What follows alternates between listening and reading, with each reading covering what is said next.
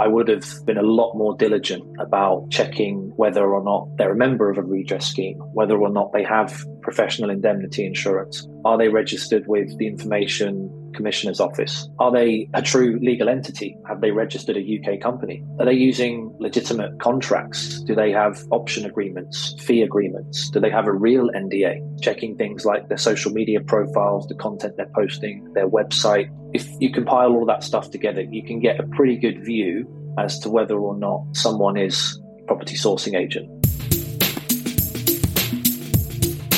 You're listening to Expat Property Story, a podcast in which I share my story to smooth the way for you to have your own Expat Property Story. Hello there, that was Dean, also known as PropSourcer, whose unhappy experience with a UK property sourcer led him to set up a platform for connecting UK property investors with verified UK property sourcers, and we'll be hearing from Dean later in the show. But we're starting episode 87 with a listener review, as we're currently on a campaign to collect more reviews, which helps us grow our community of expat property investors. And this one is from Hong Kong, which is handy because it provides a neat link into a reminder that if you're based in the 852, which is another name for Hong Kong, then why not join us at the Urban Bakery in the Landmark Building in Central this Saturday, May the 6th, for the first of our monthly meetups, which will take place on the first Saturday of each month. And if you'd like me to announce a monthly meetup wherever you're based in the world, I'm more than happy to do so. Just let me know by leaving a message on the podcast website, www.expatpropertystory.com.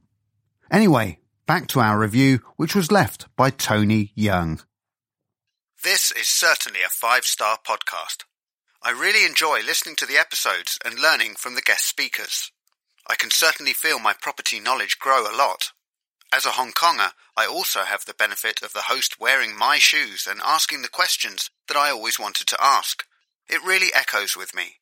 I particularly like the lessons I have learned, the challenges and mistakes that the host has experienced, which give me valuable guidance. Thank you for sharing. Thank you, Tony, for your kind words. And if you'd like to leave an honest review, then you can do so either on Apple Podcasts or Spotify, or whichever platform you choose to use, or at the podcast website, which is once again www.expatpropertystory.com. And finally, before we hear all about PropSourcer from Dean, if you haven't already subscribed to our mailing list, then be sure to sign up as soon as possible to access our monthly newsletter, which will be winging its way into your inbox in the next week. There's lots of links to all the latest property news and data, and there's some particularly useful information regarding national insurance contributions, which you'll need to keep on top of to ensure you qualify for the full state pension. So that's another incentive to subscribe to our newsletter. Now, what song springs to mind when you think about your property story?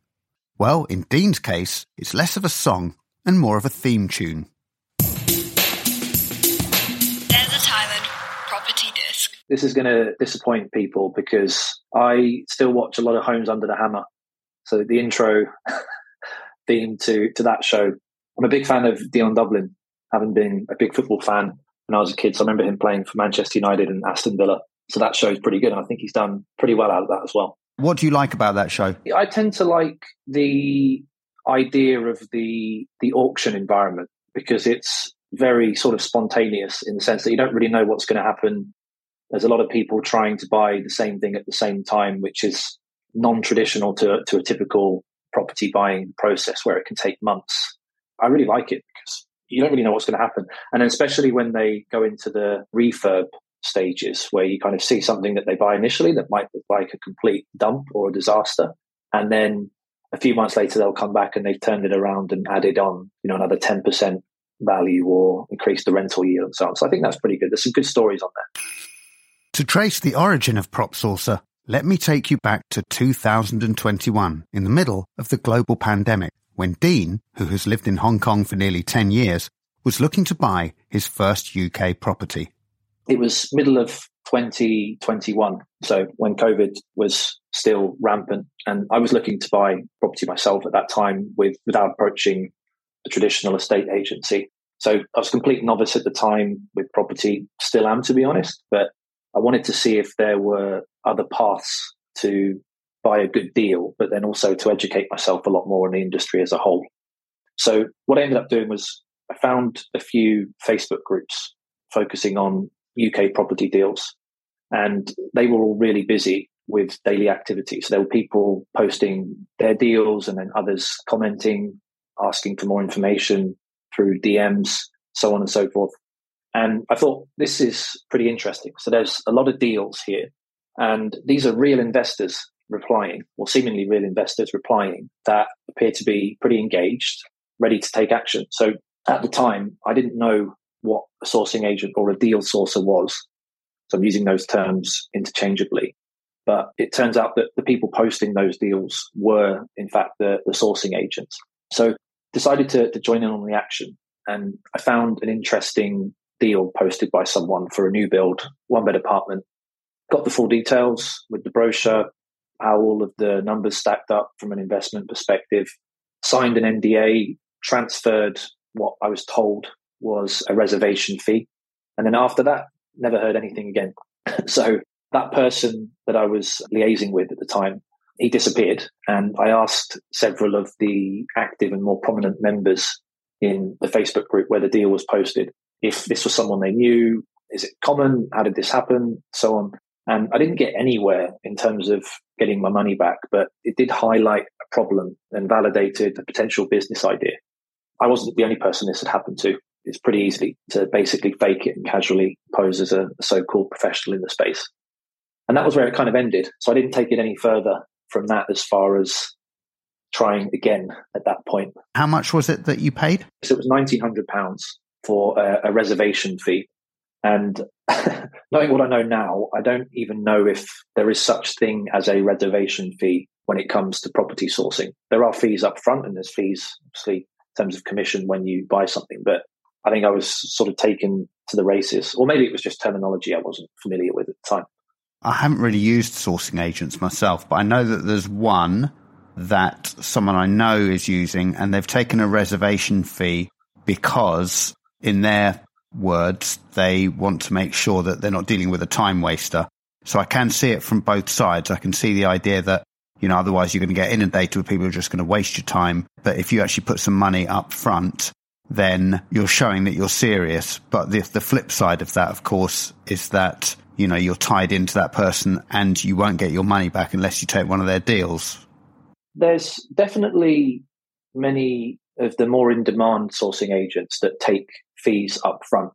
But from my experience and from what I've heard from other agents, taking that fee is almost like a service fee for them to then go and find the deals for you. Versus the situation I had was there was a deal that I found that he'd already posted. He'd found that deal. He packaged it. He shared the numbers. So I was ready to immediately take action. So a reservation fee in terms of reserving something I was already sort of committing to buy through signing different documents seemed a little bit obscure at the time, because I'm not paying that agent for that service to go out and find a property. That's typically what they would charge for, from what I've seen and heard. So where did that deal come from? Was it an off-market deal? Was it found through Rightmove? How did that... Well, I call him a sourcing agent, but he's just a con artist, really. What did he say? It still happens today. The format is typically, if you're familiar with a Facebook news feed or a group setting, you'll see the profile picture, the person's name, and then they'll post something. They can throw in emojis and bullet points and so on. So it was almost just formatted like a little snippet advertising a typical property with 8 or 9 photos, I think, attached to the post at the bottom. And that was it. So I wasn't necessarily looking for anything specifically. I was quite open-minded. I knew what my budget was. I knew roughly the type of property I was looking for. But as far as finding something specific, I was all open really to seeing what was being posted. And they all look very common. I mean, there's good sourcing agents that use these groups, so I know of them, and they post deals in a similar way. But then there's obviously some cowboys, which you have to be a bit more mindful of. And then that sort of opens the doors to making sure that you're performing your own due diligence on anyone that you're working with in that space. And obviously that's something that I didn't do at the time.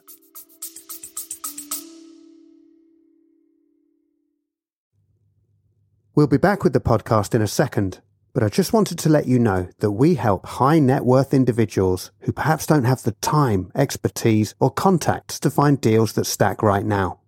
We can offer fixed rate returns of up to 12%. So instead of watching your savings get swallowed by inflation, why not schedule a free call via the link in the show notes to see how we might work together? Now, back to the pod.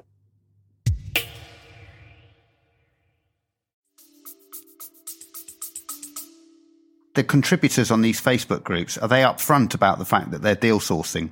Yeah, 100%. So some of them will mention a company name. Some of them at the end of a post will state their registration details with the various requirements, all unofficial because there aren't any truly official UK government regulations around sourcing, but they are loosely related to estate agents. So they'll post their ICO registration number, so Information Commissioner's Office Data Protection Act registration number.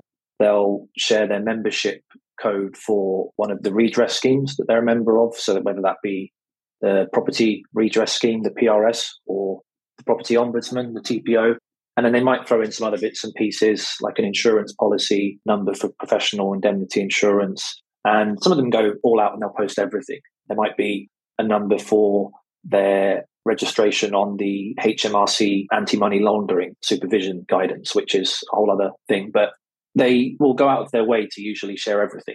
But I didn't learn that until until later. So what could you have done to have avoided the situation that you found yourself in with that con artist sourcing agent? I would have looked through and been a lot more diligent about checking whether or not they're a member of a redress scheme, whether or not they have professional indemnity insurance. Are they registered with the Information Commissioner's Office? Are they a true legal entity in the sense of, have they registered a UK company? Are they using legitimate contracts? Do they have option agreements, fee agreements? Do they have a real NDA? I think if you compile all that stuff together, you can get a pretty good view as to whether or not someone is a property sourcing agent. There's a few other bits and pieces, that help build trust, such as checking things like their social media profiles, the content they're posting, their website. They're like more unofficial ways to validate there. But I think ultimately performing all of those checks, one I forgot to mention, was the HMRC AML supervision. Definitely check that as well. A lot of this stuff is public information. So you can go on to official websites and look up company names, individuals, and find whether or not they're registered and whether or not their registration is valid. That would be at least a starting point to establish a baseline level of trust. Doesn't necessarily mean that they're ethical business people. You or I could set up a compliant sourcing business in a couple of weeks, spend 1,500 quid, do all of the registrations, and then be, a property sourcing agent or even an estate agent, if you will. But obviously, it's about establishing that initial level so that you've got a fundamental level of trust to give you more confidence to then take it a bit further after. Dean's unfortunate experience at the hands of this dodgy con artist led him to set up PropSourcer, a platform for connecting property investors with verified UK sourcing companies. So in its simplest form, PropSourcer is an online directory that aims to list trusted UK property sourcing agents, so they can be found easily by investors. So the agents have greater credibility and brand exposure, and as a result, they'll get more investor leads and then clients to eventually and hopefully source more properties to get more deals for themselves. And then on the other hand, the investors, they can use PropSourcer to search for agents that meet their criteria. So this allows the investor, as I just alluded to previously, they can act with more confidence, knowing that they're in better hands to get help finding good property deals that are otherwise difficult to come by, because they are more trusted and they've been vetted by us to a certain extent before they can even appear on the platform. There's a lot more to it than that, but essentially we're the trusted trader or checker trade of property sourcing. So most UK listeners, I think, can probably get the idea immediately just from that. So let me just go back to what you said. You said you or I could just set up and be compliant as deal sourcing agents. How can you ensure that your agents are not what you just alluded to? They're not rogue traders. There's only so much we can do. Trying to remove all of the cowboys, even if they are fully registered, fully compliant, per se, according to what we've just discussed, only goes so far. it's no different than if you were working with any type of professional. Like they could be set up fully compliant, running fully established business, such as a lawyer or even a doctor to a certain extent. It doesn't necessarily mean that they are not doing dodgy things. So PropSourcer itself, we are all about trying to further that trust. So it's not just about establishing that compliant status and then showcasing those agents. It's very public in terms of the information you can see on there. So every sourcing agent has their own profile. There's links to their social media profiles, their websites, their logos. They can have recommendations posted by their clients, which they can reply to. We have a verification process to make sure that those recommendations are genuine. So it's not just like a typical Google review. And they can post their deals. And I guess all of these things together, it's about building that trust. So we try and take it as far as possible so that we are removing the cowboys and almost performing some level of due diligence for any investor leads coming in so that they can ultimately act with less fear. PropSourcer currently has a variety of agents on the platform. So it's a mix of individual agents, whether they're running their own companies or agents working for larger companies. And then there's a couple of situations, I think, depending on the membership plan they've signed up for. Some companies have several agents that are represented in their own individual profiles. So in your opinion, what makes a good deal sourcer? So a good deal sourcer for me is someone that is fully motivated to act on behalf of the buyer. So in this case, it would be typically their investor client. Unlike a traditional estate agent who would more often than not be motivated by the seller because that's where their commission comes from. When a property sells, the seller pays commission to the estate agent. With a deal sourcer, they should be going out of their way above and beyond to help an investor by saving them the time and money in terms of getting deals in place that are just extremely difficult to find and to come by. So not typically going through, your Rightmoves or your Zoopla listings, because that's obviously very easy or easier to find, I should say. And rather it's more about using their private networks, their contacts, their relationships with estate agents, perhaps to a certain extent, and using that local knowledge and expertise to be able to package deals that are very attractive. And they do genuinely represent something that is very difficult for an investor, someone that's buying the property, to turn down. Of the deal sourcers that you work with, are they finding deals and then trying to sell those deals? I mean, can you do it the other way around where, say, for example, I want to buy, just for argument's sake, an HMO in Leeds? Can I find someone who's going to go and source that for me? Yeah, that's the idea. So the way it works from an investor's point of view, it's a two-sided marketplace. So you have the sourcing agents on one side and then the investors on the other. Now, from an investor's viewpoint, they can start, let's say, from the homepage. They can look up sourcing agents based on their designated property and location specialties at the basic level. You can go into more search criteria, but that's the starting point. So, for example, as you said, if you're looking for someone that has expertise with HMOs in West Yorkshire or Leeds, and they can search for agents that meet that criteria, and they'll see a list of agents or company profiles that match the criteria. So from there, it's just about digging in as needed. So they can go in and perform more due diligence by looking through the profiles and seeing the links and the recommendations and so on. So if someone's listening to this thinking, well, I'm looking for a sourcer, how does it work? Do they pay you? Is it just the agent that pays you? Yeah, so from an investor's perspective, if they're looking to work with a sourcing agent, they can go to PropSourcer.com, go straight into the search results to see what sourcing agents there are on the platform based on the property and location requirements they have, such as a buy-to-let in Manchester. They're looking for agents that specifically match that criteria. They'll see a bunch of results. They can go onto the profiles and then contact agents immediately. They don't need to register. They don't need to pay anything. It's completely public from the investor's point of view. And that might change in the future, but for now, we're keeping it like that so that we can make sure we're not putting any obstacles in place to push investors away in case they come and then want to wander off if they need an account. So what have you done to vet the sourcing agent? If an expat is listening and thinking, I'd quite like to use one of these sourcing agents, but how do I know if I'm getting a good one? What have you done to vet them? Yeah, so using a mix of official government rules and guidance for estate agencies amongst some other bits and pieces. So initially, I ended up drafting my own criteria of what constitutes a so-called compliant sourcing agent. And then this later became our verification criteria that we still regularly review and that all agents have to pass when registering with us. So just to highlight, what I'm about to say is it's completely unofficial. It's definitely not legal advice. So it's simply our way of declaring who's compliant or can be trusted or not. But it's our own criteria that we made up ourselves. It's something, and we feel it gives us a good indication of the level of professionalism. So to be specific, the 6 checks currently that we run with each sourcing agent that applies to register is we check if they're employed by a UK registered company, could be as a director of their own company or as an employee of someone else's company. We make sure that they're a member of one of the UK government approved redress schemes. So whether that's the Property Ombudsman or the Property Redress Scheme. So that ensures that if any investor or any of their customers has a complaint about their service and they can't resolve it between themselves, then they can raise a formal complaint to the relevant scheme. Third one we check is ensuring they're registered with the Information Commissioner's Office, the ICO. So that's as part of the Data Protection Act. And this relates to how they manage and how they process personal data. So by UK law, any property agent or company that's handling personal data should hold an active registration.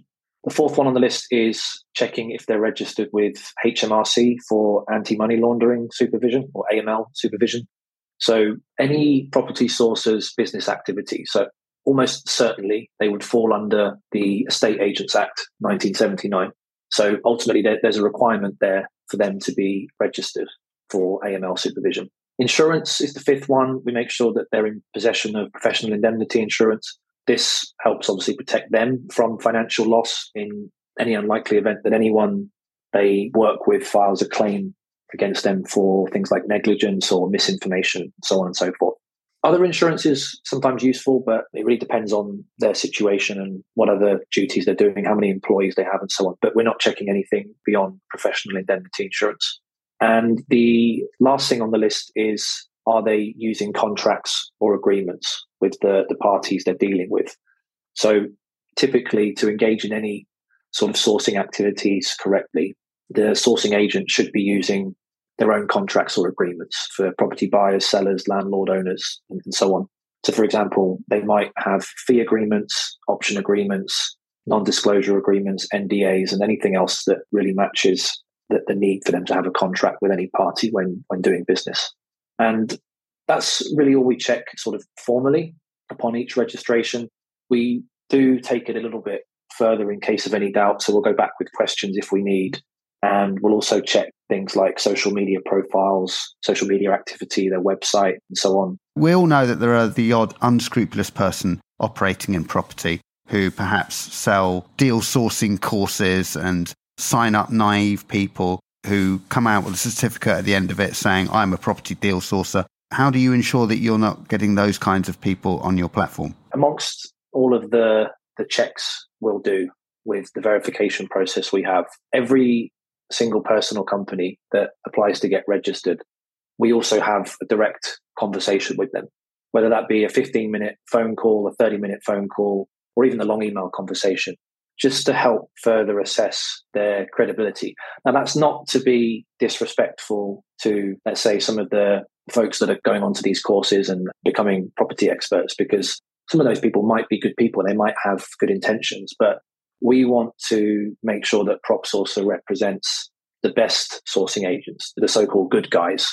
So we're trying to make sure that they're the people that get a spot on the directory and not necessarily someone that comes off one of these courses after 3 days and has no experience working as a sourcing agent before. My 3 things to pick out from today's show are: 1. If you're looking at working with a sourcing agent, you'll want to make sure they're a member of one of the redress schemes, and whether or not they have professional indemnity insurance, and whether they're registered with the Information Commissioner's Office. Are they a true legal entity in the sense of, have they registered a UK company? And are they using legitimate contracts? Do they have option agreements, fee agreements, and all the other things Dean highlighted? 2. I really like the fact that Dean has gone as far as reasonably possible to vet the sourcing companies he promotes on his platform, not just by verifying that they've passed all the compliance tests just mentioned, but also by taking the time to personally speak to all the sourcers who applied to register for his service to assess their credibility. Finally, and this is something that I always do, when checking out people to work with or even just invite onto the podcast as a guest, is to Google their name along with a word like criticism or bad review and see what comes up. And I'll also do a quick search on property tribes to see what's been said about them. Now, it's occurred to me that we haven't acknowledged our friends from Australia in the exotic listener location part of the show, despite the fact that we have a fair few listeners from that part of the world. Many of them are based in Sydney, New South Wales, so if you're one of them, don't be shy, get in touch and perhaps tell us what's the one part of your expat property story that you're struggling with at the moment. Get in touch and let us know, and maybe we'll be able to seek out an expert and provide some more free content around whatever that struggle might be. In the meantime, share the show to spread the word. You've been listening to Expat Property Story.